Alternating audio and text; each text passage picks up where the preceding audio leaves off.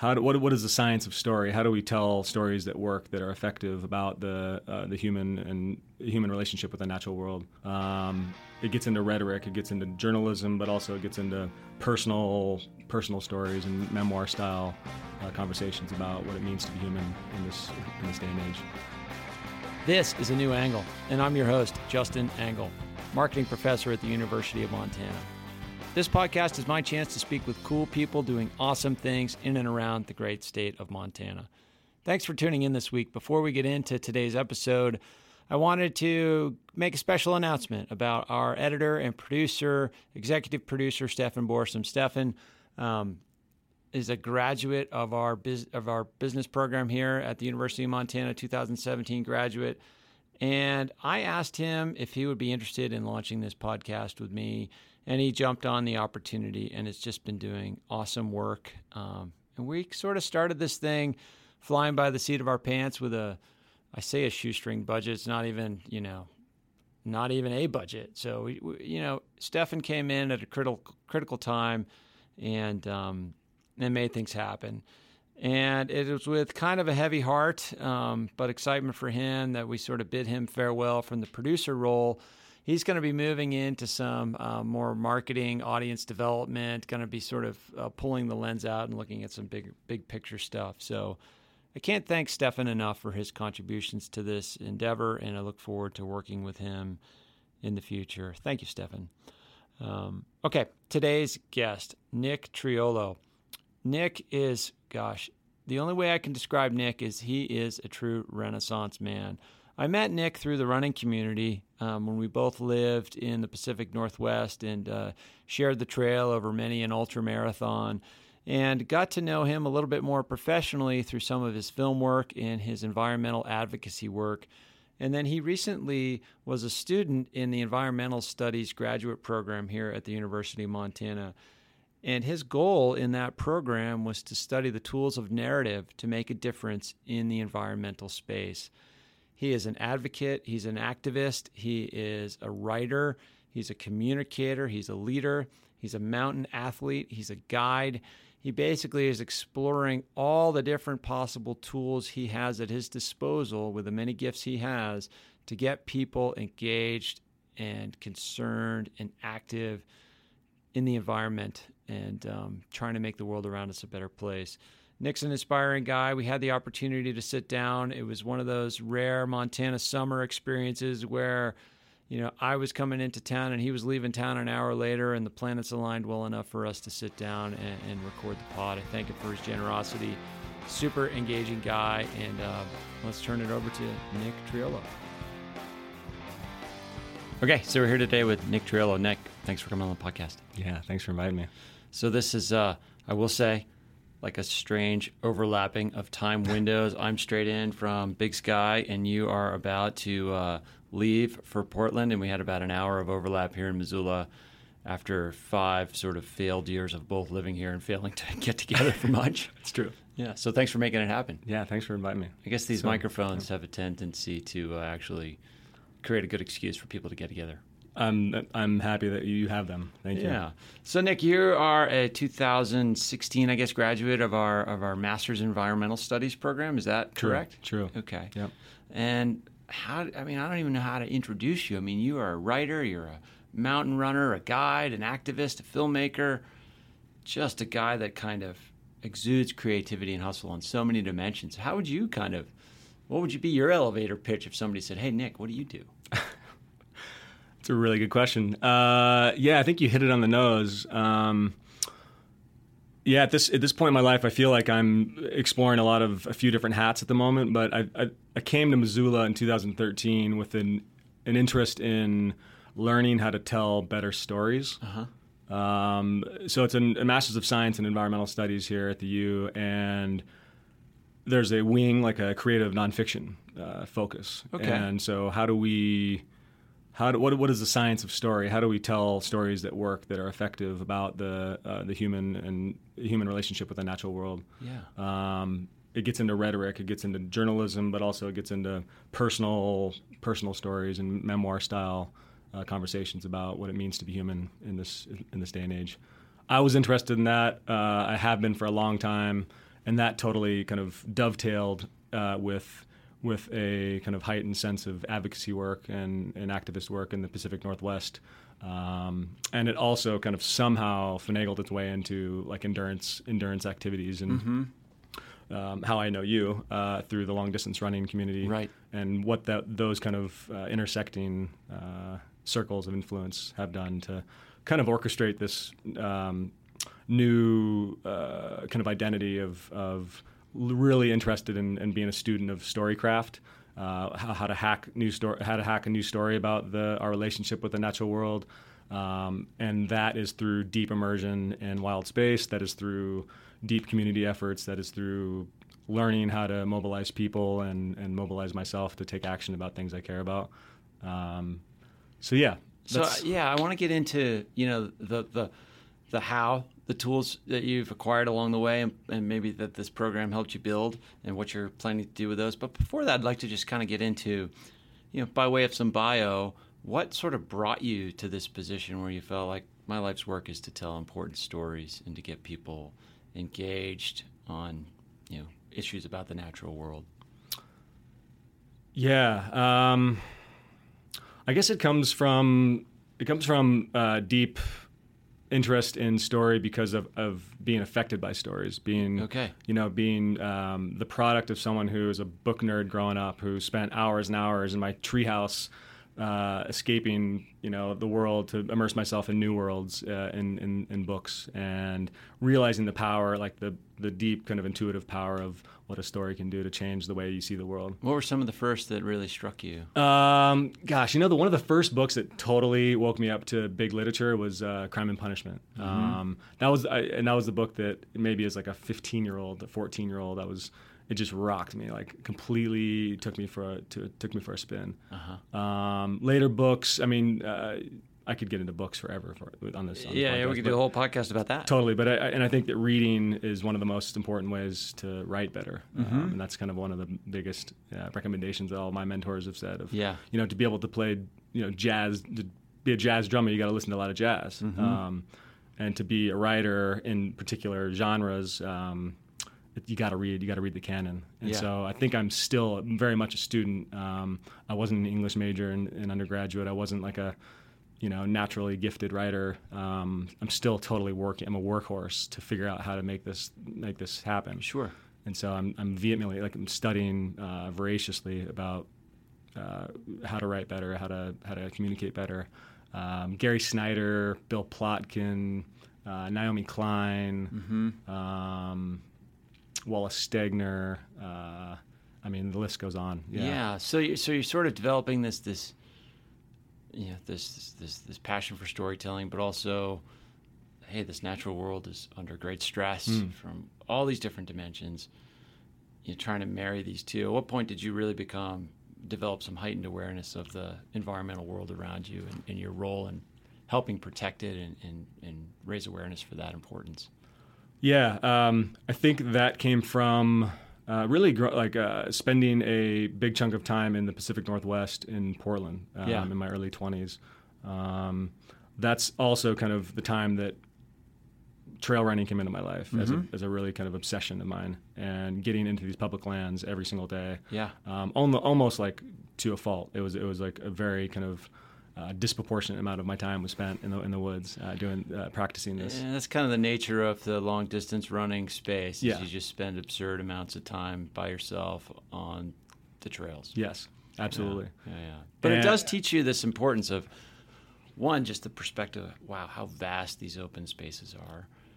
And it does sort of, it kind of creates this, it's like a juxtaposition between our insignificance in the face of all this natural beauty and scale and scope, but also, when you come back out of the woods and you see the impact humans have had on the natural world, or impact, I don't know if that's the right word, but how these two things interface is I think a really powerful experience associated with that trail running. Totally, Justin. And I think something, I had a conversation recently with somebody about public lands as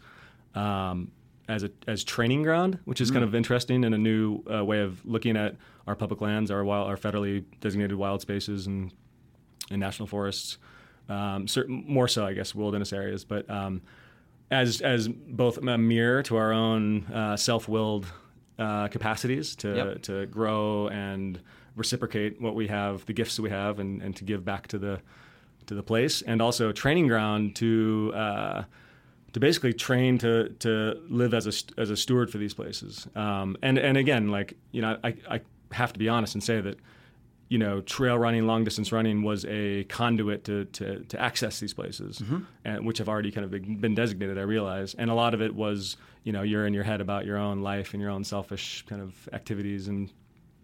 But in the end, you know, you're spending 20 hours a week passing through these places, these training grounds, these mirrors to our own potentials, I think, and it's up to us to be able to figure out the quality of that relationship, that experience. And some days the quality is very harmonious with that place, and some days they're totally in my own head about job and girlfriend and debt and, you know, all these things that we kind of stress about.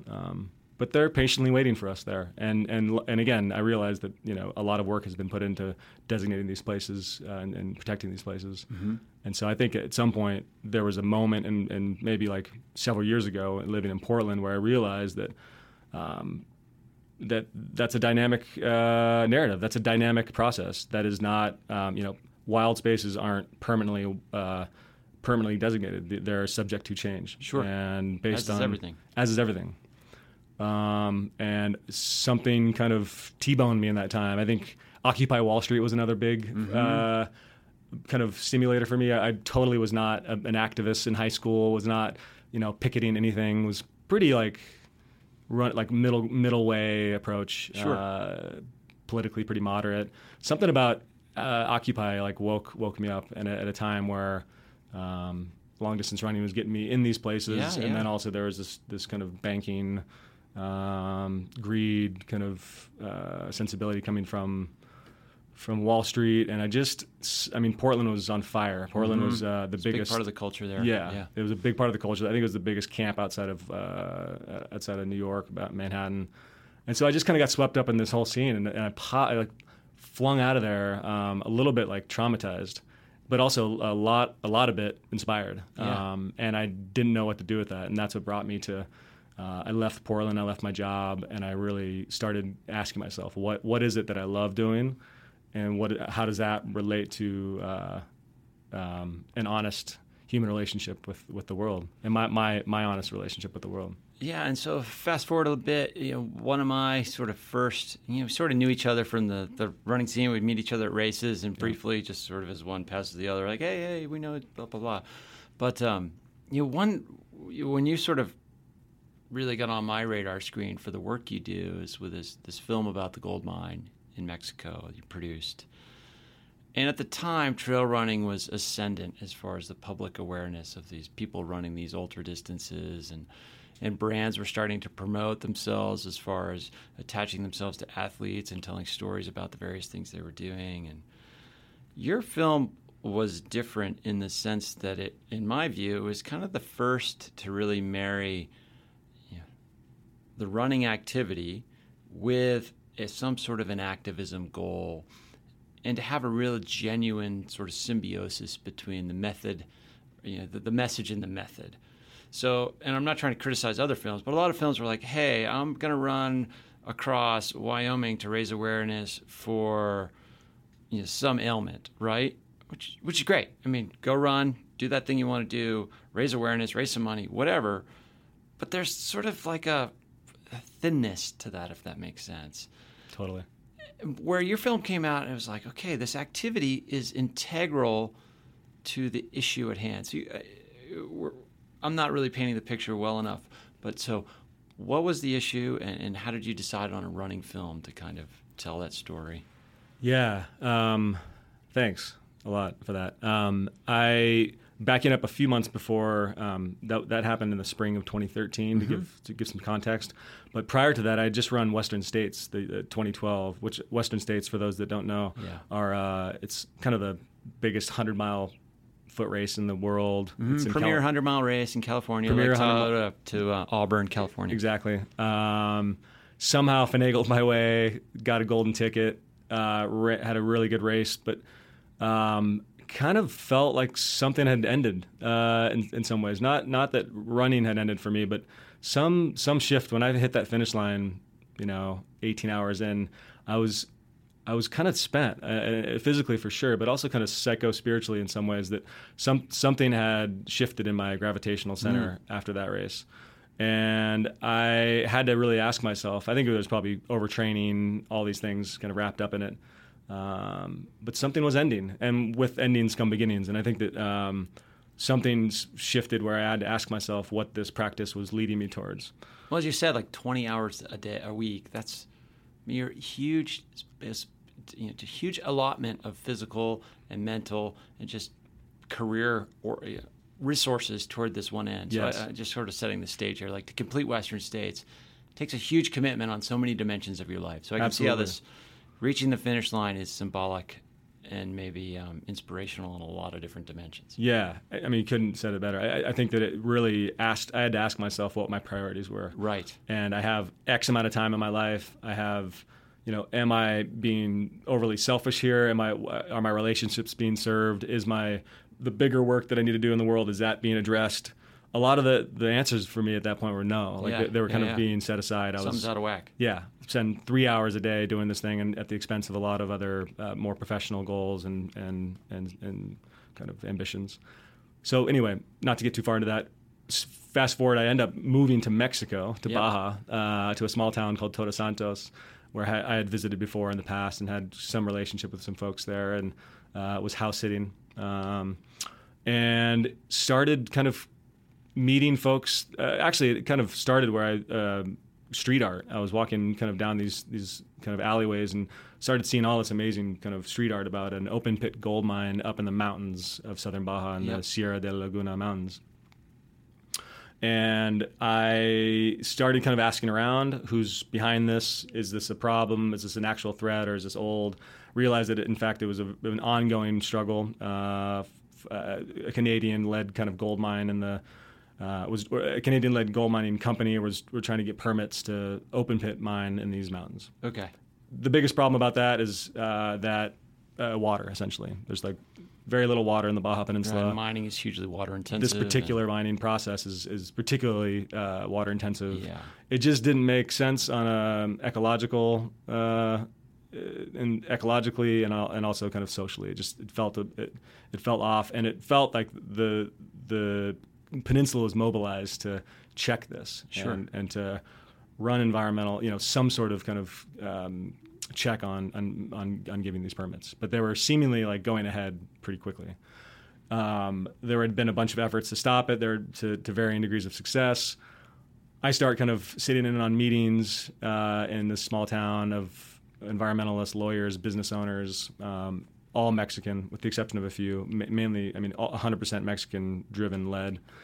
And they were looking for a new campaign. Uh-huh.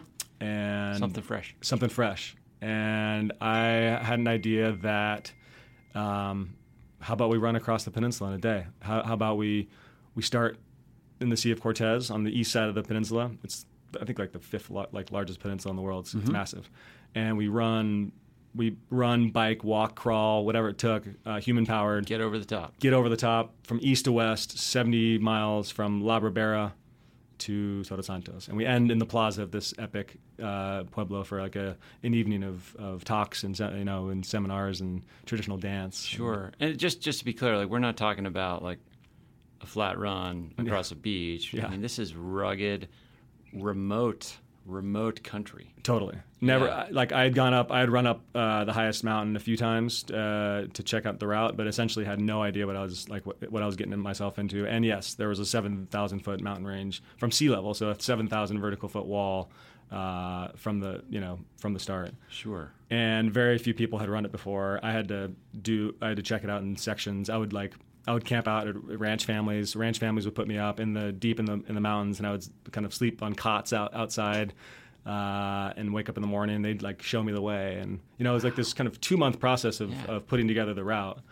And essentially, exactly what you said, the route was very intentional in that it cut right into the proposed mining site. Sure. So essentially, we were organizing a media strategy to kind of experientially get in there and see what like the heartbeat of that place. And it wasn't just you. Like you were bringing, like once the route was set, Yeah. you're bringing in this whole tribe of really interesting characters. Totally. Some of which had never even contemplated moving on any, sort of self-propelled method that far, right? Absolutely. I mean, I showed up in the morning, had no idea if anybody was going to be there. Right. No idea.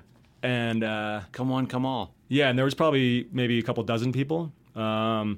Many of which were just doing the first section, like 20 miles, and the approach from the east side. But then a few guys were like, "No, we're doing the whole thing." They're in. I think they were both from La Paz. One guy was I think he was like a car dealer, car dealer or something. The other was, who knows what he did, but he had just done the Ironman. He's like this short little kind of stout guy. And they were just ready. They had like a plastic, they had like a water bottle in their hands, and they had no other like gels, or they didn't have any gear. It was just, let's do this. We're in. 3 a.m, gun goes off, and we start going west. And 18 hours later, we make it up and over, and we jump in the Pacific Ocean. Right. So let's fast forward from that a little bit to and I'm going to make some assumptions here, but I'm assuming you're tapping in at this point, like, okay, I can sort of do this thing, this storytelling thing, and apply it to areas where I have passion. And then you move to get some formal training here at the University of Montana. So what was it about this? I mean, you sort of laid out why you decided to come here, but let's talk about the craft of narrative and storytelling, and what makes for a good story and what makes for an effective story. And this trade-off between simplicity and complexity. I'm so fascinated by this, not only in terms of the work you do, but in how brands operate and how political campaigns operate and how leaders operate within an organization. So I'll just sort of throw that out there as like, you came to this place to get some formal training. What did you learn that's worked for you, and how has that jived with your personal journey as well? Yeah, that's a great question. I mean, one thing, stepping back a few years, my work in Portland was working with the marketing and communications at a nonprofit doing intercultural education. So I think that also, I mean, it's one of those adages of like, you got to fold everything into your path, that kind of cliche. But that's totally true. I mean, I was kind of painstakingly doing this kind of marketing work that I loved in so many ways because of what you just said, the narrative, the messaging, the kind of conventions of persuasion.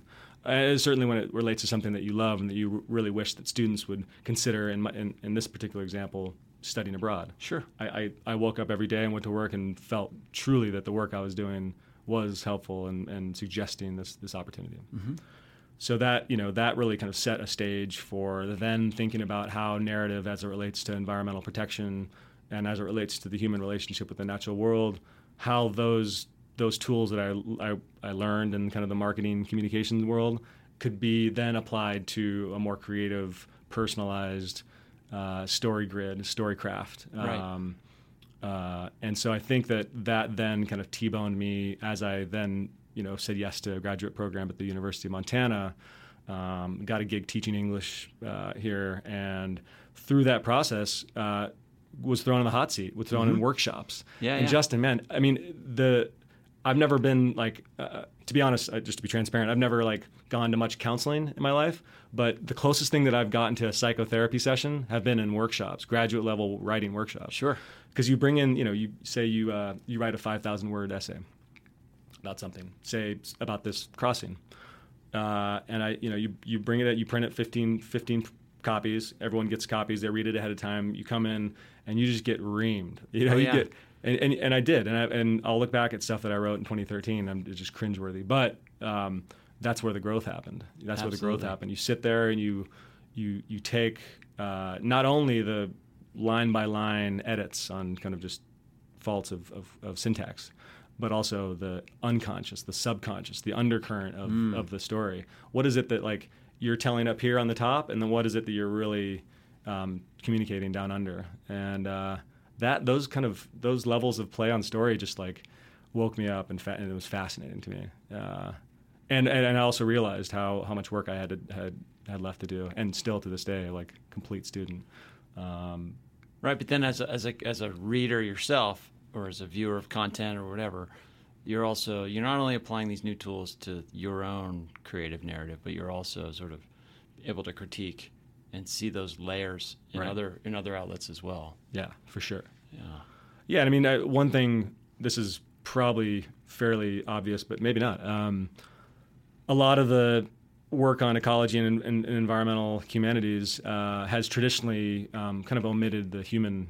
Mm-hmm. And so, like, nature writing has been this kind of like meditation on things out there and kind of absent human experience. And yet, I mean, some of my biggest mentors, William Du Bois, who I just spent a week with on the Salmon River with this amazing outfitter called the Free Flow Institute, of which I'm on the board and a co-facilitator.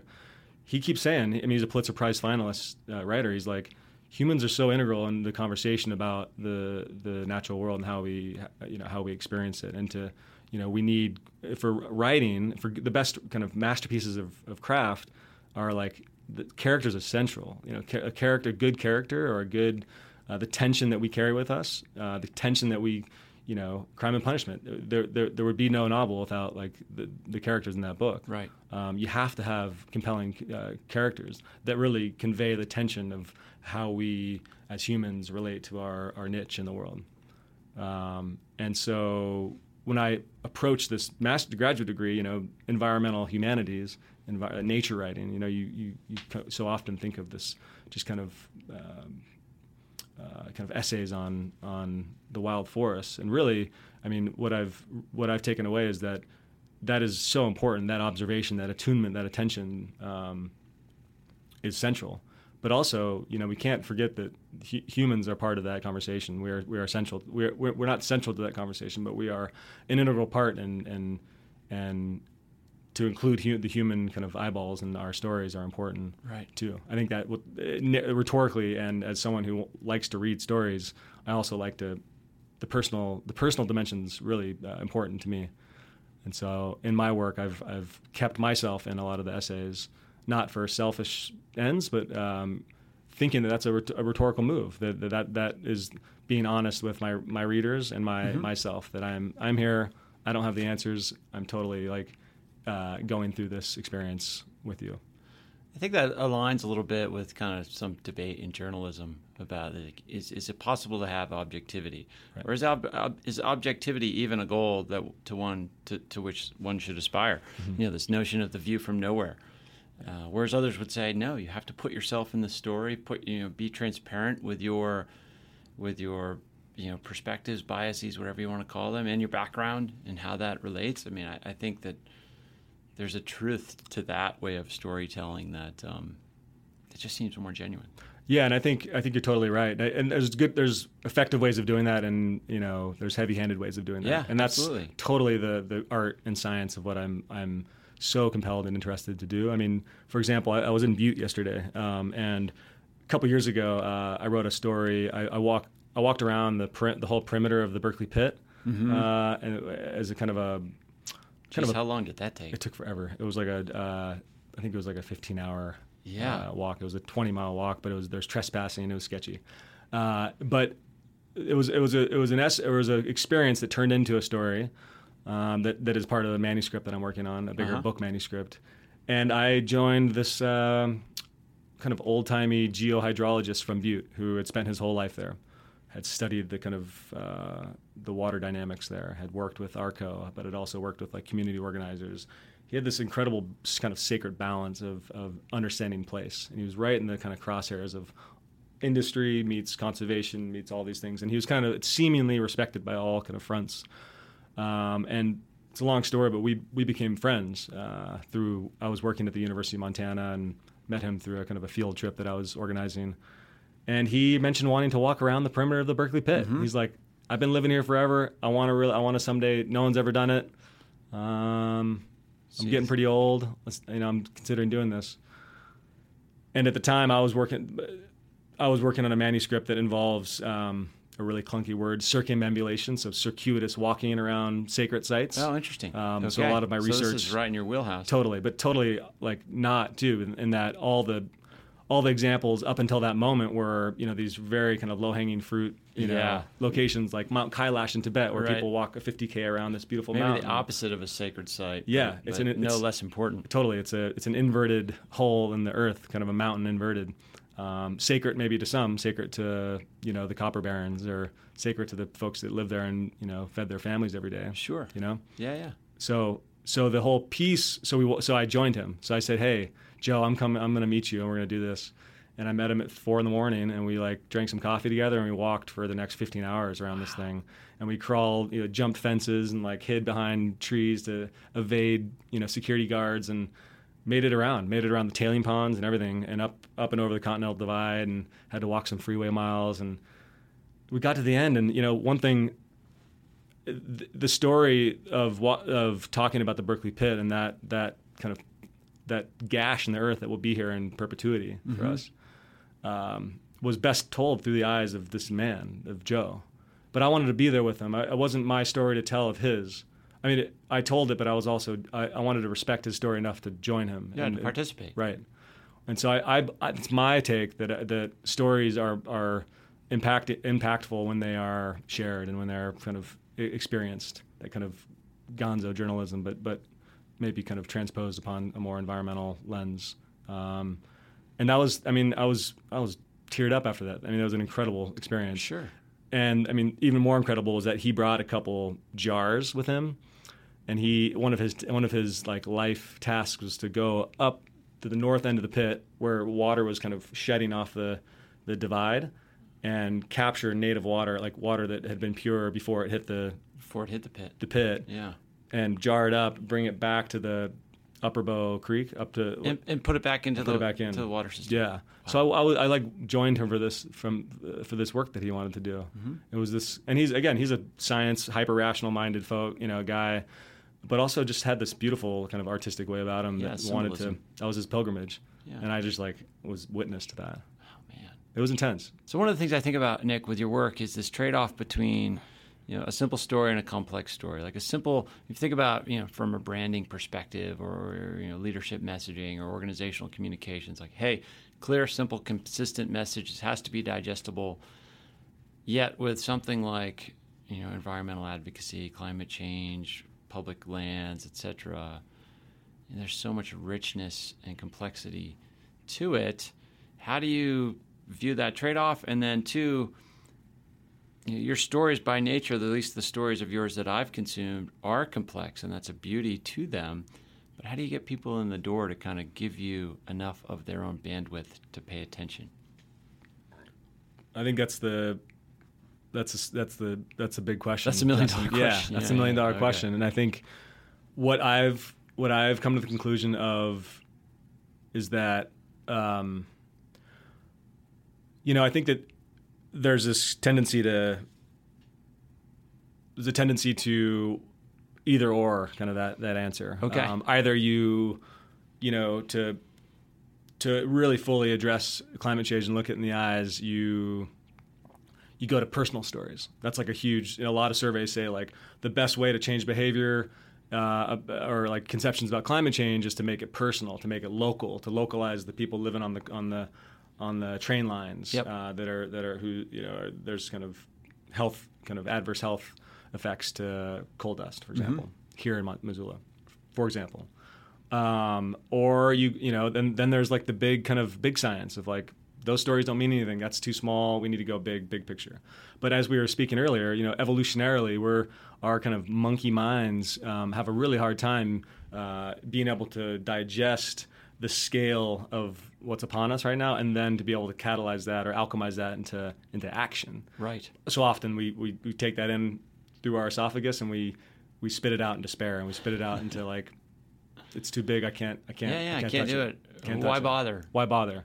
And I think that that's fair, and that's actually probably maybe true. And I don't want to be hopeless, but maybe it is too big. But that's not to say that it's not worth showing up every day to talk about kind of solutions. Sure. And to talk about how in this moment of climate, kind of runaway climate catastrophe, can we still maintain how how we can still elevate and level up to being fully human. What is maybe I'll ask this question, and maybe I'm not answering this totally straight on, but what is it that our particular climate moment right now is inviting us into? That's what I ask myself a lot. And I asked when I was thinking about our conversation this morning. I was thinking about what is the climate? How is that galvanizing us to take action in some way? What is it asking of us? What is the 400 parts per million CO2 in the atmosphere suggesting we respond with? And I think it's almost one of the best opportunities we have ever yet to put together some semblance of a unified planetary response that to something that is a challenge to us, and to elevate as a community, both as a planetary community and very much kind of localized and in place. Yeah, it would seem like at all levels of human existence, the individual, the community, collective, all the way up to sort of, the way governments organize on a global perspective or don't organize, whatever the case may be. Like, climate change is an issue that challenges us in a way to come up with solutions that are going to take the best that humans can come up with. Sure. At least I think so. Sure. And I mean, as we were saying earlier, it's almost counterintuitive to think that solution might just be right here in Missoula, right, or right here in my kitchen, or right here in my dietary choices, or right here in my bicycle over my car, or right here, and it's so easy to wash those away as being not big enough because the problem is planetary. So how can the solution be local? Yeah. And that's the work that we're in. I mean, Wes Jackson, dryland farmer, incredible kind of writer, philosopher, said that we're in desperate need of a cultural homecoming, to come home.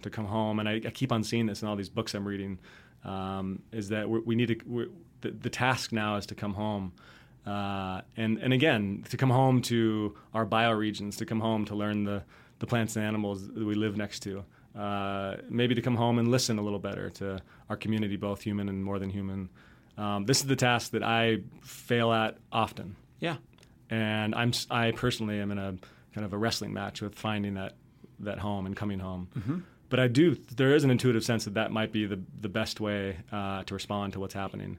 And to also hold in the planetary conversations, to take in the science, to take in the big discussions about climate refugees, to take in the big discussions about sea level rise, to really take that in too. I think it's important to not be too in your privileged bubble, to be able to put that big conversation away too. But I think that there's some connection to the planetary sized solutions being responded to with a planet full of local responses. Does that make sense? Yeah, it does. It does. And it makes me think about the cultural homecoming you mentioned there. That's just such a powerful idea. And is that an idea that I want to turn in the last few minutes we have together to be able to talk about this manuscript you're working on and some of the, I don't want to reveal, you probably don't want to reveal too much. It's all good. What are some of the broad themes, and is this cultural homecoming, is that part of this work? Yeah, I think it is, Justin. I think that, so in an elevator speech, this whole book that I've been wrestling with for the last 4 years, that was part of my graduate thesis here at the U, which I got some incredible guidance from here at the University of Montana. This would not be in existence without this university. But essentially, it's a 7-part story about exploring the pan-cultural phenomenon of humans walking around areas, landscapes of significance. Mm-hmm. So there's this, in every habitable continent, in most religious traditions, we find this practice of circumambulation. Yeah, you used this fancy term before. It's circumambulation, amble? Is amble. That the core word? Yes, okay. Exactly. It's an annoying term. The Tibetans actually use the word kora, which is a much more succinct, I like that. Beautiful term. So let's just use kora for now. Essentially, kind of became obsessed with this idea that humans would kind of circuitously walk around something important to them, and what that meant, what the significance of that was. And it took me on this crazy 4-year journey of travel to Mount Kailash in Western Tibet with a bunch of spiritual kind of tourists. It was a really interesting story. And again, going back to our conversation about rhetoric and effective communication, that chapter is both about the power of this mountain that we end up in, but also the kind of quirky Western conceptions of how we got there, myself included. I am first to call my own kind of cultural blind spots out. But getting to this mountain, all that it took to get there, and this kind of amazing walk that happens, and the characters that I walked with. But essentially, it moves through landscapes, and it really kind of breaks down this idea that that circuitous motion is something that is ubiquitous in the natural world, like the seasonality, the cyclical nature of revolution, right? Sure. So the word revolution, which is described in a chapter, the word itself was born in the stars, the celestial revolving of planets, and it's really embedded, that word, etymologically in the natural world. And then it was kind of co-opted for human kind of revolt and human kind of transformation, political transformation, which is fascinating to me. And I try to kind of wed those two, of this ubiquity of revolution in the natural, and that revolution is kind of what guides us. The revolution is the kind of the frame or the shape of political, personal, and environmental transformation. Yeah. And so I explore that every chapter deeper and deeper through walking revolution, like walking, revolving around landscapes. And I do that in Tibet. I do that. I follow an old kind of beat poet trail in Northern California, where in the 60s, I think Gary Snyder and Allen Ginsberg and Philip Whalen did this kind of really classic 14-mile loop around Mount Tamalpais. And one of these chapters, I kind of re-walk that trail with a bunch of folks that have done it for years, and kind of track their poetry and their sensibility of bringing that kind of Eastern philosophy to the Western world. And then we get to Berkeley Pit. The Berkeley Pit chapter, and a few other chapters too. And so what's the timeline on this project? Yeah, the timeline. That's like the worst question you can ask an author, right? It's good. No, I mean, this is my first stab at anything larger than a 10,000 word essay or something. So it's a big project. Totally poking in the dark here. There's some promising kind of doors opening. I would love to say in the next 2 years, it might, or like a year, it might be a thing. Yeah. But that's just a public announcement so that I can get on my horse and make it happen. But again, going back to, I get up every morning at 6 a.m. And look at this, stare at this thing. And I'm not like someone who's naturally gifted at writing. So I just have going back to like long distance running days, putting in 2 to 3 hours a day. Yeah, gotta grind. I want to look at that thing and just be with it. And I've been doing this for a long time. Yeah. And I care. This story means like the absolute world to me. And I really want to share it with people. Let's hope a year from now that we're in this, maybe a different room, but maybe talking about this together in a way that's actively promoting a tangible book cover and something that people can actually go and consume. Let's hope so. And in the meantime, Nick, I mean, there's so much richness to your whole story that we didn't even get into. But I want to give listeners, as we close here, how can listeners who've been intrigued by this and want to learn more, how can they find out more about your work, and where can they find you online? Yeah, thanks, Justin. I'm just honored that you invited me to come on. I have a website, nicholastriolo.net, which seems to be kind of the repository for... Sure, we'll put a link to that in the show notes. Show notes seems to be kind of a repository for publications and films and such. I'm actually currently the editor for Orion Magazine's online blog, so I'm doing a lot of really cool content, and they've really opened a lot of doors for me to meet some incredible storytellers in this vein of thought. So I'm on there publishing quite often, and I guess Facebook, Twitter, Instagram, all those classic platforms. Which they can find through your website. Yeah, it's all probably that might be the best way to find it. Yeah. Well, Nick, thanks for stopping by on your way to Bend. That's right. To sort of launch on your next adventure, but I hope our paths cross again real soon. Thanks, Justin. Appreciate it.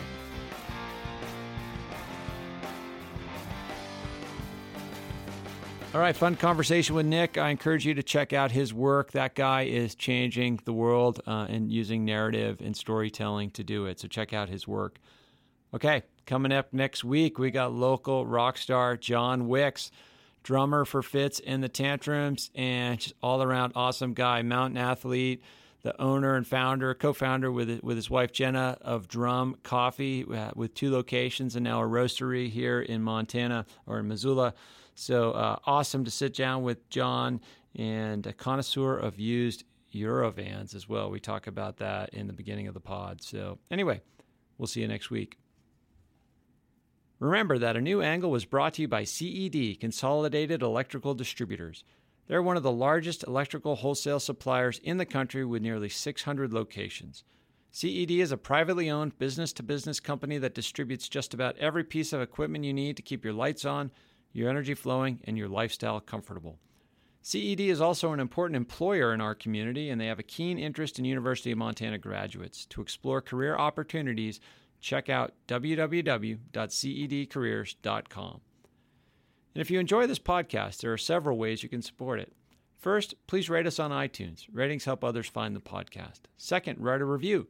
The more reviews we get, and hopefully positive ones, the more we can grow. And third, please just tell your friends about it. As we wrap, I'd like to thank a few folks for making this podcast happen. First off, thanks to Elizabeth Willey, Communications Director at the University of Montana College of Business. And thanks to our fabulous interns, Savannah Sletton and Max Gibson. And I'd also like to give a special shout out to VTO for providing us with music. And finally, thanks to my producer, Jeff Meese. As we go, if you have any questions, suggestions, comments, insults, whatever, please email me at anewangle@umontana.edu. Help us spread the word, and be sure to use the hashtag #anewangle when you do. Thanks a lot, and see you next time.